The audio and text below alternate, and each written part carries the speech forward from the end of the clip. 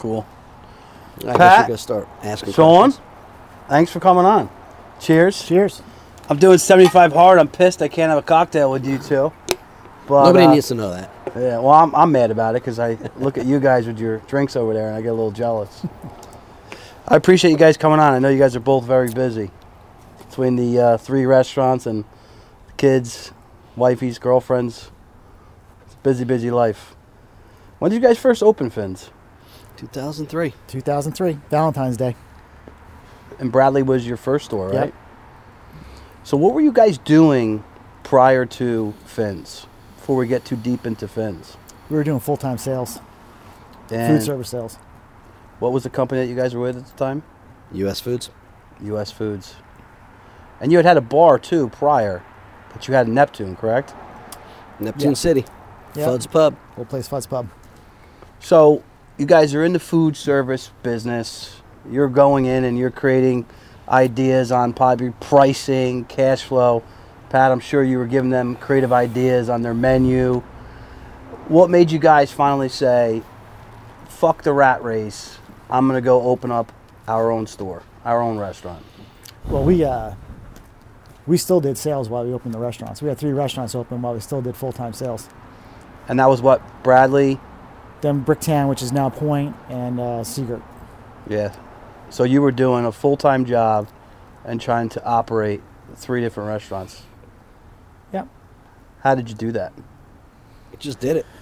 You know, we've been fortunate, which you know, because we've been together since we're 15, and actually you were 15, 16 and 17. And, you know, since that time, which is now going on almost 40 years, even through college and other workspaces, I don't think there was ever more than 6 months that we never worked in the same place together. True. So through that fortunate experience, and after Fuds, when we opened Fuds, which was, you know, back in the late 80s, pretty innovative for the time, because you had pretty much 5 guys out at culinary school running a tiny tavern and doing whatever we wanted to do. Pat and I both, Pat left and became the executive chef at a company at the time called Redheads. They were expanding huge. I must have been Yoko. Yeah. I broke up the band. Broke it up. And then he brought me along, you know, he had talked to the owner. Hindsight, it was a good thing for everybody. Yeah. At that time, they were just blowing up that particular space in the restaurant industry in our areas. They were the first restaurant down here that had integrated sushi bars into like a bistro type atmosphere. Mm-hmm. Plus the bars that were inside that were just busy places, you know. Yeah. There was Did a that lot- there teach was you a going lot on. about like, you know, more so with the back end, speed, volume? Yeah, you know, it's funny you touch on speed because both of us are culinary grads, and the one thing I always tell people that want to go to culinary school or want to come do an externship with us is that you can learn all you want to learn about food in school, but there's one thing they can never teach you, and that's speed. Like, I purposely forced myself to go down to Florida, and he went to Florida too, to work at a high volume restaurant. So we were doing 2,000 meals a day, and it was on. You know, so you could sit there and take your tongs and put little garnishes on all the food, but if you got to get out 2,000 meals in a day, you got to move. So that's an invaluable lesson that a lot of people, you know, you either learn it or you don't learn it. Now you talk about like an internship, you Yeah. know, someone coming in to FINS. Are you guys open to that? You know, we have local vocationary school, Yep. local culinary schools. We've had a few. Yeah. Yeah. We would probably love to have a few more. It's just, you know, it's tough right now. Yeah, everybody's looking for help in the restaurant industry, which we'll get to. Well, yeah, part of that, though, with the internships is it's funny. People in today's culinary world, they're all clued into the TV and think that's what it is, being a celebrity chef. And they don't realize that you're not feeding, like Pat said, you know, in our case, a few hundred to 1,000 people a day. Mm-hmm. And they think they're feeding 15. Yeah. So, Well, that's the way the culinary school is set up. You know, you got 18 people in the kitchen and 12 in the dining room, and you're learning, and you need to do it that way. But when you get out there, you know, Yeah, it's you want to like make money, you only sell 15 dinners, you're going broke quick. When we were redheads, we used to say it's like being chased by an alligator every night. The alligator's going to win, but how long can you keep from getting swallowed? Yeah. You know, so it's. and Redheads was unique, too, all around. You know, at the time I was there, the general manager, and it was unique because the owner's concept was, it was an upscale bistro. Like his kitchen talent at that time, he had multiple culinary graduates throughout the stores. So it was pretty unique. Really was. There was a lot of talent. There's a lot of things that we could say bad, but the best things we did. We took the volume experience, blending a concept like that. We were fortunate enough to be able to take that. We were opening other locations outside the state. So that brought us into our sales careers, and then with those experiences, what we did today. What did the sales career teach you the most? And I want you both to answer that. You can go first. We were very fortunate when we opened Fuds. We had a salesman that's still to this day a good friend of ours. He's an older guy, and he always he never came in just to sell us product. He actually wanted to learn from us, and he taught us as much as we probably taught him.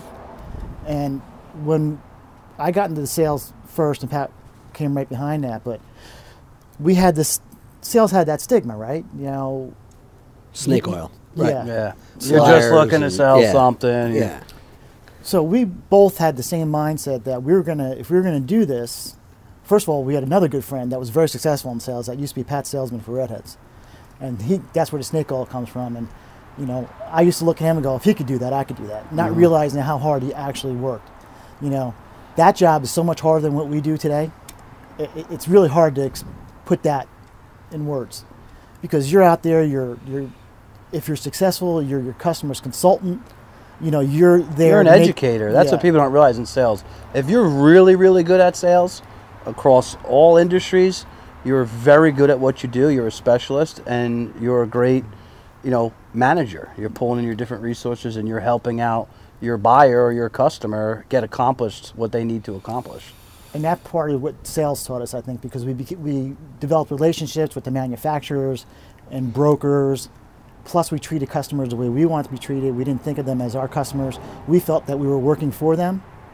If they did well, we did well. Mm-hmm. Especially because at that time in our sales careers, we were 100% commission. So, you got to go out and earn your living every day. Yep. So, those experiences between being fortunate enough to be directly coming out of school and college and opening a place from scratch, to moving on to the bigger place like Redheads, and then taking in that sales career, and both of us were very, very successful at it. And at that period of time, we're constantly in the top 10. Were you married yet with kids? With sales? Yeah. We got married while he was already married. I got married while in my sales career. Yeah, that's also tough. My son was... I got divorced in my sales career. Well, as I'm saying, you're running around like a chicken with your head cut off. And it never stops. I mean, it's like Shawn said, that what we do now is easier than sales, because every day somebody's calling you for something. Yep. It doesn't matter what day it is. All hours of the day. It's similar to the restaurant business, but it's you got to go find product. When you want to have that business, something happens and it's your fault or your company's fault. Stop, drop, and roll. You got to go. Yeah. For me, with working for U.S. Food Service after being a culinary grad, you think you know a lot about product because they teach you a lot about product. But when you get to a place like U.S. Foods and you get to meet the brokers and the manufacturers like he mentioned, you really know what goes in to the food, the ups and downs, the little things that, that company's cheaper than me on this product. Well, why? Why would let's they be? find out why, right? And then you find out why. And Give me a good example. It's an eye-opener. Quick example. Throat meat. That sounds disgusting. It sure does. So on shrimp, when they take the head off the shrimp, there's some meat that sticks out of the tail that goes into the throat. Now, if you leave that on, just like a little piece of fat on a filet mignon, everything's done by weight, right? So your 5 pounds of shrimp or your 10 pounds of shrimp, that's probably 16 ounces of throat meat on it. That might be an exaggeration. Yeah, and then you're compounding that over. Right, so you're 20 cents a pound cheaper, but you've got this little tough piece of throat meat. So you guys really were able to learn quality quality of food. A lot of stuff. I mean, canned tomatoes. Is the can lined or is it just tin? Does the tomatoes taste like tin, or is there a lining inside? Calcium chloride in the cans. Why? because, well, if the tomatoes are coming from Italy, they're going to shake up on a boat the whole way, and they're going to be whole peeled plump tomatoes are going to turn into puree by the time they get there, so they need to put it in there. So do you want to get tomatoes from Italy and deal with the calcium chloride, or do you want to get them from California and only have the natural occurring calcium? There's a lot. There's a lot. Yeah. And it's like, U.S. food service for me, because I'm an ingredient person, put that under a microscope. And that gave me the education that when my customer said I need a case of diced tomatoes, would maybe force me to ask the question, what do you use them for? Well, if you're using them for chili, then you need something inexpensive. But if you're using them for, one of your signature dishes, then let's get you something that's nice. Yeah, that's invaluable, like you said. And I think that's where we kind of built our menu around these type of products that were of a higher caliber, because we knew the difference. What were some of the known name restaurants around here that you guys helped for many years? Some may still be open, some may have shut down. Gosh, there's so many. Yeah, for now there's Charlie's still Ocean time, Grill, yeah. the Boathouse. There's there's Sandbar. a lot. Sandbar, right? At one time, the Ark, multiple hotels, and Sandbar when Chris was the owner? All Sandbar of hotels, Maryland's, yeah. all of Maryland's restaurants, Langosta, Pop's Garage. And what did you take from each one of those business owners that you developed such a great relationship with? And I want to know it from your end, and then from your end, because we'll get into that. You guys both kind of do separate tasks within FINS, which is why I personally believe your partnership have lasted this long. Well, with me, it was I just saw like the tenacity of these owners that are just hands-on, and there's restaurants you deal with that you don't even know the owner, right? Mm-hmm. That's fine, and they were making money and paying the bills, so that's great. They're, good customers too. But when you saw the owners work like as hard as they did and just overcome some of the things that get thrown at you every day, you respect it. Yeah. And you learn a lot. What about you on your end? So I was very fortunate, and I think Pat was too, but I had a couple customers, older customers, that were like restaurant legends. And maybe because of the knowledge that I was bringing, or they saw my work ethic, I developed great relationships with them, and I was able to learn, a lot more about their operations and how I could bring that to maybe some other customers. There's places like Murphy's. I knew it. Or Basil Plasteris, who used to have the Squire's Pub. Yep. What about the German restaurant in Bradley Beach, right? Yeah, Schneider's. Mr. Schneider. He was awesome, dude. In your side of the business, you develop these relationships, and that's probably what I miss most about not. And I think we probably both held on to our sales careers a little bit longer than we should have, while we had the restaurants operating, because we had these relationships with these people. They weren't our customers; they were our friends and extended family members. But that's a testament to who you guys both are. And you just want to see them succeed, Yeah, absolutely. And you're in a and partnership you feel good together. You really feel good about it when you see your customers that maybe were struggling. You help them change some stuff that put them in a better position, and made them separate themselves from their competition a little bit. So who was your biggest pain in the ass customer? Here we go. Not putting that on live today. Let's just say the ones that didn't pay the bills and made it hard for us. Yeah. But you loved them anyway because it's part of what you get. do. Yeah. You got to figure it out. So that's part of the life. How long did you guys do that? 15 years. 15 years. Yeah. So it was 2003. What made? It was before 2003, right? Well, we opened FINS 2003. Yeah. What made you think about this concept of FINS, and tell us a little bit about the concepts for the people that don't know FINS. So what's kind of funny is that the food that we do at FINS today, we were doing back at FUDS in the late 80s and early 90s. And, it's a lot of, it's we call it TropiCali cuisine. It's a blend of Southern California, Caribbean, Pacific Rim, tropical island type flavors. And we were doing a lot basic fish tacos back in the 80s and 90s. And we here at the Jersey Shore, people couldn't even understand what a fish taco was, which is kind of, with the seafood, we have such a great access to great seafood, but it was just more. Everything was, what can I have fried? Can I have fried shrimp? Can I have fried flounder? Yeah. Or Italian. Yeah. Finn's original menu was pretty much Shawn and Pat's greatest hits back in the 90s. So it was stuff that we were doing, and people would say, "Well, you copied us and this and that," and it's like, we're doing this probably before you were freaking out of diapers, bro. Yeah. This is what we did. This was our life. Yeah, we grew up in it. You were doing it for a long time. You were making yourself food. You were working at the bar. spinning off these little specialties I'm sure you were trying all the time. And traveling and learning new things. Yeah. You know, one of the biggest things for me is You're a big traveler, right? we both were. One of the biggest things for me is go back in the FUD's pub days was to go find ingredients that I couldn't even read the label because it wasn't even in English. I'm like, what is this? There used to be East West Deli. Yeah. What was that? Steiner and Fifth. Yeah. In Neptune City. Yeah. You'd go there all the time. It was this little deli. It was mostly Asian, and they'd have all kinds of this crazy ingredients in jars or pastas or.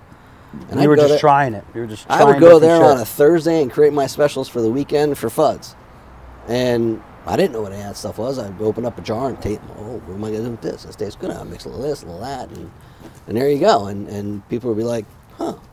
And you're still very, I've talked to you a little bit about this, but Shawn and I have talked about it with you. You really try a lot of different things at home too all the time. You're still very creative and trying different things all the time. Yeah. Yep. Yeah. Well, For sure. Pat's very passionate about food. It's He's got a delicious pork leg and cheese. Most people Yeah. wouldn't know that because they don't come up to the surf event Yeah. in Belmar, but your pork leg and cheese, I'll put it up there, one of the top 3 that I've had. so 3, huh? The top 3. 1, 2, 3. Where's it at?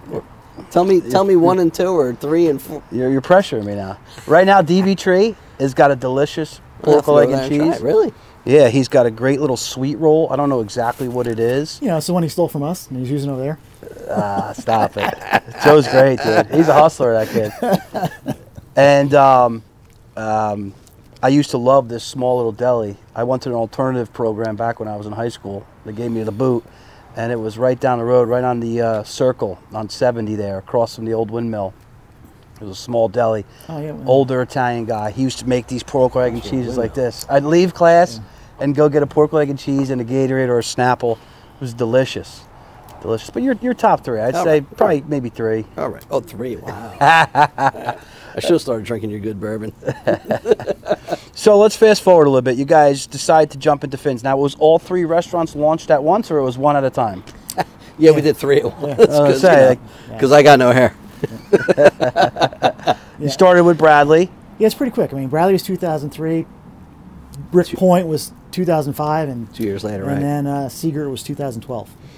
Now, when you guys were leaving corporate America, where you guys had pretty good paying jobs, you were taking care of your families, you were living good. Yeah. What was your expectation of the restaurant? Did you think about having 3 different places? Did you think about just succeeding in one and having a number in your head that could pay both your bills and live good, or what was your goals? Yeah, all honesty, obviously we're going on 20 years, so we were taking a slow road. But when we opened up originally from get-go, we built FINS specifically to be franchisable. Mm-hmm. Yeah, because we had the experience. So from day one, we're setting up systems and standardized recipes and protocols. So You're a big systems guy, and I know you're also pretty. yeah, we both are. It's just a lot of experiences over these years that school taught us a lot of that. Dealing with the crazy volume that we dealt with. I mean, the Redheads volume. People today would die to do that volume. Mm-hmm. And there's not a lot of places that did that that do that kind of volume still to this day. And So we're jumping ahead, but I'm gonna run with it. So we talk about franchising. Do you guys look to franchise it? Because you have, in my eyes, and I've tried to talk you guys into it, a super successful business. And you talk about speed. I don't give compliments easy. I'm a very direct guy. To be able to walk in your store, order with 6 guys I walk in on a random busy Thursday in the summer, and have my food out in about 5 to 7 minutes, fresh, tasting good, and 99% of the time almost perfect how I order it. And I also like to switch up the dish, which you guys bang me over the head for. That salad, You deserve Hawaii 5-0 with romaine, Yeah. it's delicious though. Listen, what do you mean bang you over the head?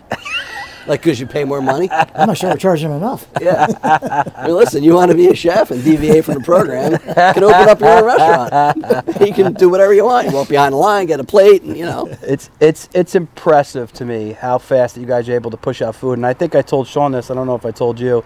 It was over the summer. You guys were super busy. You had probably 30 orders to go out there. And this Uber driver, he was an older guy, Uber Eats. He said, or Was this DoorDash. Point? Yeah, in Point. He's like, he talked to your manager, whoever was at the front desk. He said, I have to compliment you guys on how organized this is and how good you get the food out in a timely fashion. He goes, I really mean it. And I was like, wow, that's pretty impressive. I think it comes from all the experience we've had. Like I said, we went to school for this. This is all we've done. We took a little bit of a break for sales, but that, it in the long run helped us as well. Yeah. Like, this is what we do. And and what you said before, I mean, our partnership we know is unique, and we're so blessed to have each other and know what each one of us is going to do and each one's strengths, and let the other do what they're doing without question, That trust and loyalty is. And then, so to your point, when we decided to open FINS, we knew from day one we were going to concentrate on takeout. So we've always been 70% takeout. And jumping back to the franchising, do you guys have that in your vision? We're more in the process now than we have been ever at this point, because we're starting to get we're in the process now, finalizing the paperwork for our FTDs and FTC, that kind of stuff.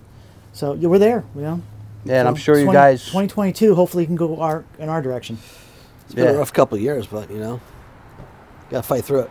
Yeah, I think you guys would have a brand networks almost anywhere in the country, especially if you can keep up with some type of consistency that you have here between 3 stores, which again is not easy to do. I know you guys are jumping around all day long, filling in where you have to, especially over the last 2 years with COVID. That's been the challenge, but that's not the way we wanted it to be, or made it to be, but yeah, it is what it is right now. I'm going to disagree with that about consistency. Anybody that wants to have more than one location with the same concept, it's easy to be consistent, and if you're not, then I say shame on you. It's blatantly obvious. Yeah. You can't go to one location and say, oh, I like this, and go to the other location. Well, it takes a little Where is the number that it changes, though? How many stores in? Because does it change for McDonald's? Yeah. It doesn't change for McDonald's. I actually was thinking about that today. Does it change for Starbucks? Yeah. How about McDonald's having... The service changes. Having beef in another country, fed different things, and it still tastes the same. Yeah. So it works. Yeah. Yeah, that's got to be the goal. But, yeah, that's got to be the standard you set. So what do you guys? How many stores do you want to launch? How many do you want to go for? All of them. What's all of them? Give me a number. All of them. 100. You see. Hey, you know what? As much as God will bless us half, man. That's a good answer. Amen. Yeah, that's a good answer. I feel it, and I think that you guys again will do exceptionally well with it. So we go and we launch these 3 stores. You obviously family, wife, kids. How do you juggle that aspect when you are as busy you are, especially over the last 2 years when you have limited staff due to all this craziness going on in the world? I've said this to people over and over and over again. It's much easier to run multiple locations as opposed to one. You can juggle things around a little bit. Yeah. And I know a lot of people complain about any business, restaurant business, whatever. I really feel that we're pretty fortunate. We do have a lot of freedom and manipulation, and we can really... It's very unusual that we don't have the time that we need. Obviously, summertime, I've told you this all the time, right? Summertime for us is very fortunate. It's crazy busy. It's lock and load. And it's, over the last 20 years, the stores have needed our attention during the summer. They need our help. And we just had the mindset that we wouldn't ask anybody to be doing anything we wouldn't be doing with them. So. And you do have great staff. Yeah. So not only are you guys restaurant owners and chefs and CFOs, you guys also own a lot of your real estate with the stores as well. Isn't that correct? Yeah. Yep. And you guys also have gotten into some other real estate outside of that as well. Yep. What made you want to jump and do that? Just diversification or? Yeah, a little diversification, hopefully another asset. It's the same thing that set us on a path from going from, working for somebody else to having our own sales route, which basically is working for ourselves, and then opening up our own businesses and just realizing that you need to continue to just grow your wealth. Moving on, the lazy person gets lost, right? Yeah, constantly uncomfortable and just keep moving, keep growing. Yeah. But jumping back into FINS, so your menu is pretty large. It is a little large, isn't it? You guys have put together a lot of really good specialty items. I know, some of them are really popular. What is your most popular item on the menu? I know you love this. That's a corporate secret. Well, it's 2 items in particular. I could take a guess. Yeah. good. Let's see what you got to say. The Natty Dread and Hawaii 5-0. No. Oh, you're right on one. It is a Hawaii 5-0. We sell a lot of those. Yeah, it's delicious. Especially Probably with over- some romaine yeah. and a little bit of Nashville hot sauce. Yeah, it's charging extra money for it. Yeah, Listen. it's a $30 dish right there. Listen, you can charge me. And you know what? You're not making it at home, so Listen, it's delicious. come get it, or we'll bring it to you. Yeah, you deliver it right to my house. Yeah, With a smile on your face. Fins to go right on the App Store. So, how did you come up with that vast of a menu, and how difficult is that to? So it's always the argument, right? Pat and I have this argument. It looks like to you, it looks like a big menu, and we do have, what do we have? 6 categories, 7 categories, with 5 or 6 items in each category, except for what we call our fins and teasers, the appetizer side menu. Right. Which is big. So one of the things that we taught our customers, and we've always known this, you got to use your ingredients at least 3 times. So if you look at our menu, there's a lot of the same things with different wording throughout the menu, and different spin on seasoning and stuff like that. So when my argument to Pat always is, when we used to go to our customers, we could use anybody. We'll use the old Boathouse, right? The old Boathouse in Belmar. Big pub menu, big tavern menu. There wasn't a lot of cross utilization on there, and their inventories were huge. If our inventories are small enough, I think our paper inventory is as big as our food inventory. Unfortunately. Seriously. And that costs more money. So. And what do you mean by that? Your paper?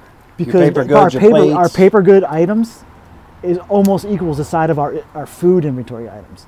Yeah. That's crazy. So, That's a whole different topic. Yeah. Our commitment to. Yeah. Talk about that commitment to being green and so biodegradable products. And we pretty much within a year of us opening, it was kind of an eye-opener one night that I came home and it was just me. I was no kids at the time. Well, Jake was just born, right? So he was not even a year old. And at that time, we were using a lot of not by choice, but we were using a lot of styrofoam boxes. And just for me and my wife, Donna, we filled the whole garbage can with food that I brought home from our own restaurant, like the boxes. So unfortunately for COVID, and we were just talking about this the other day, we always enjoyed going to the trade shows because, again, another learning experience and seeing new ideas. We haven't been able to do that the last couple of years, but we would go to a lot of these food trade shows, food service trade shows, and we made it a goal of ours to start looking for things that were either reusable, or biodegradable. And most of your to-go stuff is, yeah, and your and I'll give you a great plates. example. The cups that Giant Stadium started using about 10 years ago were the cups that we were already using for over 5 years. Yeah. And that's got to be more expensive 100% for your more bottom expensive. line. So much Yeah. more expensive. Yeah. But, it's just And responsible. before green went popular, you were doing that already. it's just more 19 responsible. years ago. Yeah. It just goes in with the surf community, right? So you want to be friendly to the beach, and you don't want to create a footprint, and you just want to, put your food in the best possible container you can that doesn't create damage. Yeah, and it's a sturdy to-go container. It's not. Yeah, they've something- evolved. They weren't always great, and a lot of times some of the packaging, a lot of it's come back over the last few years before COVID started to come back onto U.S. shores, but majority of it comes from China still, and the quality and inconsistencies from a lot of that packaging is still pretty rough. Yeah. Well, we could blame China all day long. It's a whole nother topic. But it's even before this craziness that goes on today. So yeah, but we're always looking for, it's really no secret. Industry-wide, normal times, people's paper and plastic, we'll call that category, the paper and plastic, is about 2 to 2.5%. We've consistently always spent like 5% on that. Like that's our budget goal is 5%, knowing that, so we've always spent pretty much double with the average person in our type of, service type restaurant. So that kind of leads me to the next thing. You talk to briefly about you guys understanding your lane. And I think with partnerships, it's very difficult because a lot of times you're kind of peeking over at their desk and saying, hey, maybe you could do this, and they're peeking over at your desk. You know, what are the roles that you take on, Shawn? And then Pat, you talk about your role as well. Are you more of the CFO and doing the budgeting and doing the numbers? Is it a cross between the two? No, it's clearly divided, right? Shawn does all of the things that you just talked about, and I'm always looking for the best foot forward as far as cuisine goes. Mm-hmm. You know, what's new, what's popular, what's trending, what can we make trend, you know, things of that nature. Yeah, and those Nashville chickens are trending, and they are delicious. You know, it seems you had some other people locally follow you after you guys launched them, and I still think... Taco Bell. You know what it is? It's very simple. If the national chains are doing it and they're advertising it, it's hot. Ride some coattails, right? Yeah. So they're already advertising it, and you could do it just as good, if not better. Why not? Yeah, right? Because people want it. They're delicious, and I usually don't like hot stuff, but that day I came in. You think that's hot? I don't think it's that hot, actually. I think it's like subtle. It's a balance, you know. It's sweet and hot, which is perfect. You should try our lava flow burrito. I will. Have to check it out. It's a little spicy. It's spicy? A little hot. It'll treat you right. Having a partnership that has been around this long, what would you say, besides staying in your lane, is one of the other key things to keeping it going and growing together? Because there's also personal things that come into the mix. You have, you know, your marriages, you have your children, you have ups and downs and health and other things that are outside factors. Divorces, right? All types of things that play into business. You know, I guess we're a little old school in a lot of ways. I mean, we're friends. We're not just friends, we're family. And it's been that way. I don't think it comes into play in a negative way ever. No. You know, it's been that, No, it's like... because, you know, if he and I have an argument, it lasts about 30 seconds, and we move on to the next thing. And, you know, he's making fun of me for something else. Mm-hmm. You know, it's never in the way. It's never gotten in the way of growth. Mm-hmm. or has ever held us back in anything. Or each other. I mean, I can speak for myself. There's never any jealousy on my part. Gosh, no. You know, so I don't know that's the norm, you know? Yeah. We're just incredibly fortunate to, you know, I couldn't do this without him. Most partnerships fail, as you guys know. Yeah. So, again, a testament back to maybe some of your old school beliefs and just And it is. So when I pushed him way back when to open this concept. He did. But I wouldn't have done it without him. Yeah. You know, I knew the only way for us to be successful is for us to do it together. Mm-hmm. You know. So to put it in perspective, his son Jake is what, 19? Yeah. He was in a baby bucket on my kitchen counter when Shawn and I started playing with all the food in my kitchen. Mm-hmm. Like, all right, this is what we're going to have. So let's just make these things, test them, and you know. Yeah. And see how they go. He was like this big. Yeah, it's a long-term friendship, and again, it's really cool to see because I've had a partnership in the past, and you know, my ex-partner in business, he's a great guy, he's a great man, great dad. It's just very, very difficult to keep those things together. Well, one piece of advice that worked for us is that when we decided to do this together, it was us doing it together. It wasn't us doing it with our families at the time. You know, it wasn't, you know, Pat becoming a partner with my wife or me becoming a partner with his wife. We were going to be a partner together, and we were going to make decisions together. You know, obviously, we had, you know, when you're home, you talk about different stuff, so maybe that might help others. But I know that has really helped us. That's been totally kept separate. You know, we bounce things off. You know, of course, we've always included family members when we think we have to, but that to me was very important. I know to him it was very important too. And you know, one thing I like to touch on too, jump into our next topic, is you guys are very involved in the community. Talk a little bit about some of the stuff that you do that's charitable, whether it be some of the booster clubs or always supporting local chambers, supporting the surf community heavily, which I know you guys do.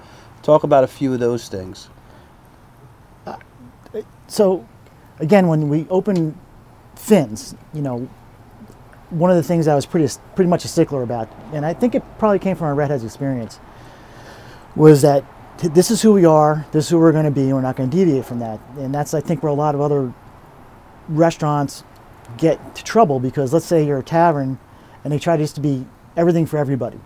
So we were going to, just like when you came in on Sundays, we weren't putting football on the TVs. This is what we show you on our TVs. It's surf and extreme sport videos. So when it came down to, we believe strongly in giving back. You don't do this without the people that you work with, and you certainly don't do it without your local communities. So as much as we can, we want to, whether it's supporting the local dine and donate for your school or the local sports teams, those are the things that we choose to try and help the local people as much as possible. If we can be a t-shirt sponsor for somebody's youth team, if we can help out with the local fundraisers for the 5Ks, for the police departments and the first aid squads and the fire departments, schools. And what is the surf event that you do in Belmar? Or back in the beginning, and we're going to do these again because they're becoming, they're becoming popular again. Is the fundraisers where we go into people's houses, right? You go into somebody's house, you set up your little kitchen, you serve your food, and it supports the charity. Now you would come in, or you'd be having your staff, or Shawn and I always do all those things. Have we ever done anything that it wasn't you and me? No. Have we ever sent anybody? No, we've brought people with us. Right. Yeah. So it's Shawn and I. So we're gonna do my summer party this year, and you guys are gonna. Summer might be a little difficult. You want to do like a spring or fall thing, Summertime. Yeah, we can do it tomorrow. Backyard Oasis. Yeah, there you go. Yeah. So how do you guys keep your staff so happy? I mean, your staff really seems to do a good job. I'm hypercritical of things. It's just how my mind works. Sometimes it's taken the wrong way, but I'm always observing, right? I go into Chris's restaurant, or I go into Charlie's, or I go into Bubba Coo's. I'm hypercritical of things that are going wrong. I don't have many bad things to say about FINS at all. Yeah, so that's another thing that things that we learned outside of school, but in our experiences through work during school, and they teach you that stuff in school too. Training is huge. Like, I've always been a big believer in training. To work for us, there's a lot of procedures and knowledge that you have to learn. We do a lot of testing. It's constantly speaking with our assistant managers and managers about their job every day. Is number one, customer service, getting the customer's orders right, but they have your ears open and constantly be listening to your staff, no matter how long they've been working with us, to make sure that we're all on the same page. So that's where the consistency part comes in. And again, way back when, I think Pat and I treat our, we don't treat anybody in our staff. We're both kind of like, for us to do this is kind of hard. This is kind of hard for us. We don't like talking about ourselves, busy. Right? No, yeah. We just don't like talking about ourselves. Yeah. We don't do. I forced you to do this for sure. Take some bourbon. Yeah. The successes that we've had in business, you're we don't like to. We're humble. We don't want to. I get very uncomfortable when people call me the owner, or this person works for you. Nobody works for us. Everybody works with us. Works with us. Right. And you've had some people that were like started in high school. Yeah. You saw them through college years and even into them starting their family before they launched off in other careers. Our general manager, right, started with us in high school. Yep. Went through college, went and did an externship in Guam. Got married to one of our other employees. Married to an employee, has a child now, and she's. Yeah, but see, I think family. I think that's cool in the local community. And to do a little bit of housekeeping here, this is about people who wanted to leave the rat race and launch a business, or they didn't love the traditional school route and they want to just not go to college and be a business owner. But it is about community, and I'm trying to spotlight as many local business owners that I see as friends, and I consider you guys friends and good guys. Shawn, you're humble, but a lot of times from afar, I've known you for 10, 12 years, maybe longer now. You have given me advice on things, just in business or in general. You guys really do care about the community, and that's one of the reasons I wanted to have you on and wanted to spotlight. I don't want to spotlight some showman who's got a fancy house and a fancy car and all those things and plays that game. You guys truly care, and as much as I try to push you to do franchising for 5 to 7 years now, it was about your family. It was about making sure your stores were taken care of and giving your staff help, and I think that's pretty cool and unique. Yeah, and I think we both like what we do. Yeah. You know, we like being involved with people. You know, we like what we've carved out for ourselves. You know, we don't need that recognition. You know, we like the fact that a lot of the kids that have worked for us have gone on to success in other areas or have been with us, and it goes back a long time. We still have people that we worked with at FUDS that are still our friends. You know, and still reach out to us, and we have people that we work with that are redheads, and it's just. How many people on staff do you have at full capacity? Again, I know there's been a staffing issue due to COVID. Well, things have changed a lot. So, a couple of years ago, we would have up to about 150 on staff. That's a lot of employees to manage. Yeah, but imagine now where our average staffing is between 90 and 100 now. So it's really come down a lot. That's significant. Yeah. What's that percentage? Unfortunately, we're as busy or busier than we were then. You led me right into my next question. You're humble guys. You know, we don't need to spill out your personal business, but, you know, what type of volume amount of burritos or sandwiches or Hawaii 5-0s are you throwing out? And a ballpark revenue that does for you guys? Volume is, I mean, we'll feed in each store, even, you know, this time in January, we'll feed several hundred people a day in these tiny little footprints of stores that we have. Volume-wise, you know, like I think we touched on it before, we're in the not upper seven figures, but you know, seven figures each store. Yeah, that's impressive. Yeah. And that's inspiring for somebody that is coming out of culinary school and going, you know, I don't really want to go work for Olive Garden or a chain. Maybe they can, you know, cut their teeth there, but say, hey, I can come up with a concept that I believe in my community, right? You guys were surfers and into that whole world, and you went and launched it. To your point before, believed in it and kind of stuck with that, and you're having all this success today. That's pretty impressive. You know, it's a lot about figuring out what the customer wants, and that is always evolving. And keeping your finger on that pulse is very important. You know, I can go and do white tablecloth, and you know, and I've worked in plenty of places that were like occasion places where you went there for, you know, anniversaries or birthdays, and that doesn't cut. You know, that doesn't cut it. Yeah. You want to create a concept, or we wanted to create a concept that you're going to go there for lunch because you're on business with your business partner or your clients, and then come back with your wife, right? Because the food's good, it's affordable, and it's just as good as a white tablecloth, but it's FINS, right? Yeah, and it's relaxing, it's easy. Yeah, it's you know, $15 a head and a good time. Yeah, and our goal was always, you know, like Pat said, you know, we've talked about this a lot over our careers together. You know, Pat could go anywhere, right? He could be in any restaurant, high-end restaurant that does that type of, you know, high-end white tablecloth. But they're cyclical, and you know, today, you know, and they very much depend on economies, right? Yeah. We actually do better when the economies are bad. Yeah. Right. You're able to have more staff.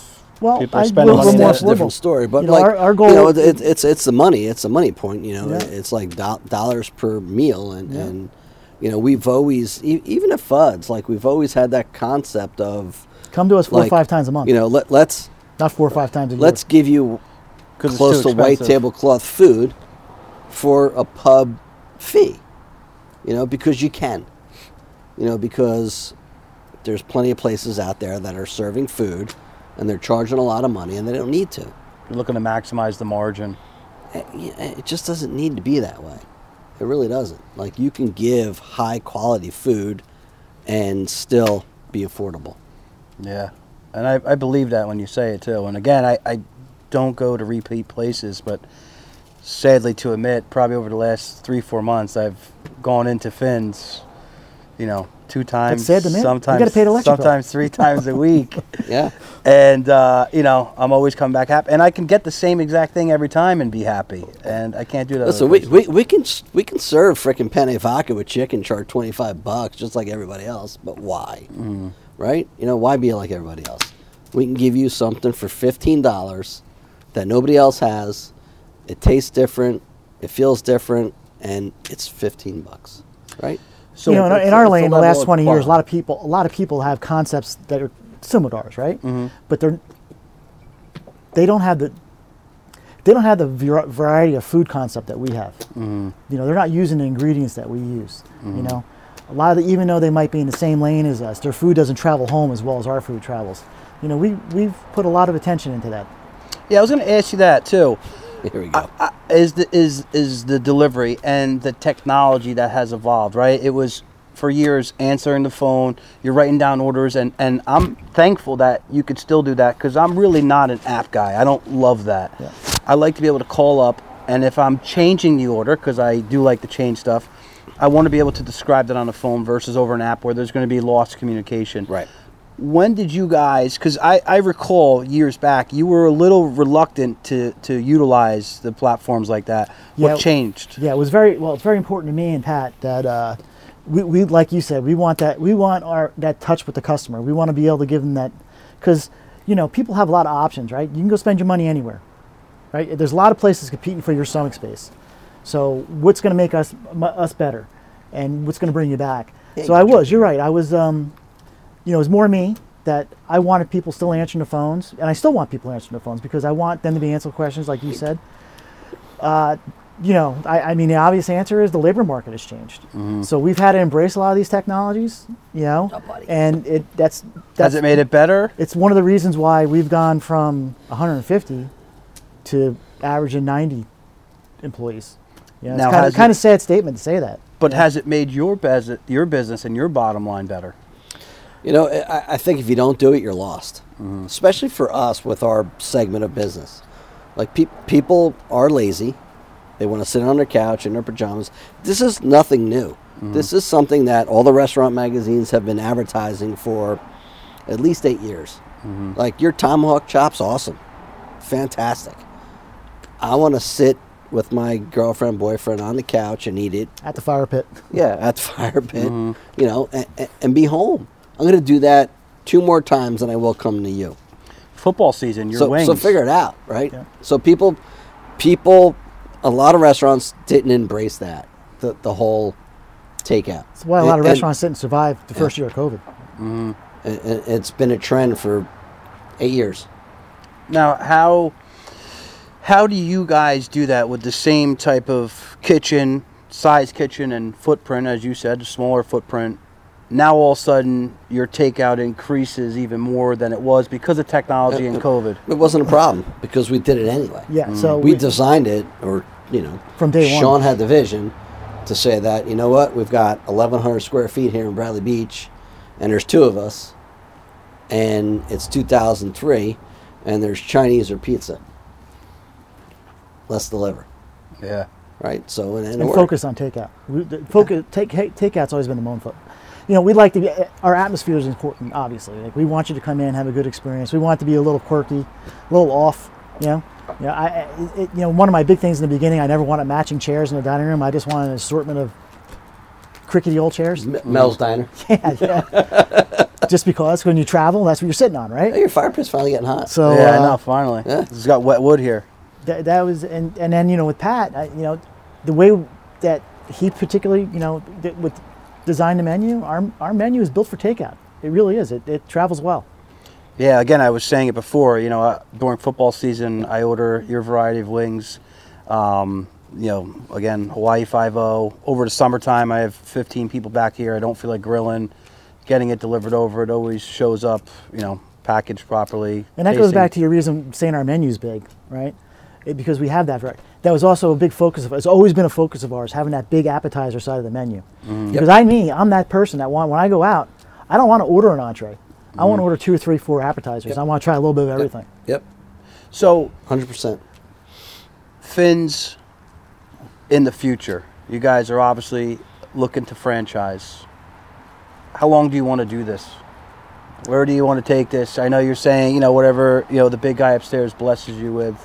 You know, give me an ideal, you know, store count, and then you guys maybe hand it off to the next person that succeeds you, or you get bought out. What does that look like for you? Because again, you're not getting any younger, right? You have family. Who's got a crystal ball? Who can tell? Yeah, it's. Who knows? Would it be great to have 500 stores, 1,000 stores, 2,000 stores? 500 stores. Yeah. Would you take it to that big if you could? If it all of a sudden exploded? Absolutely could. But, you know, you look at somebody like Jersey Mike's. Yeah. Jersey You Mike's live around in the reach. corner from the man, Yeah. right? Yeah. He's right over there. He better get on Fireside soon. Peter, Yeah. I'm coming for you. Peter is a good dude. They didn't reach 500 stores till 2012. Peter, you listening? Look where they came. You want a restaurant like FINS? Come on, baby. Yeah. We'll help you out. Yeah. You know me. I sold you for 15 years. I don't think he lives there anymore. I think he's living in Florida. Good for him. He's in the warm weather. Yeah.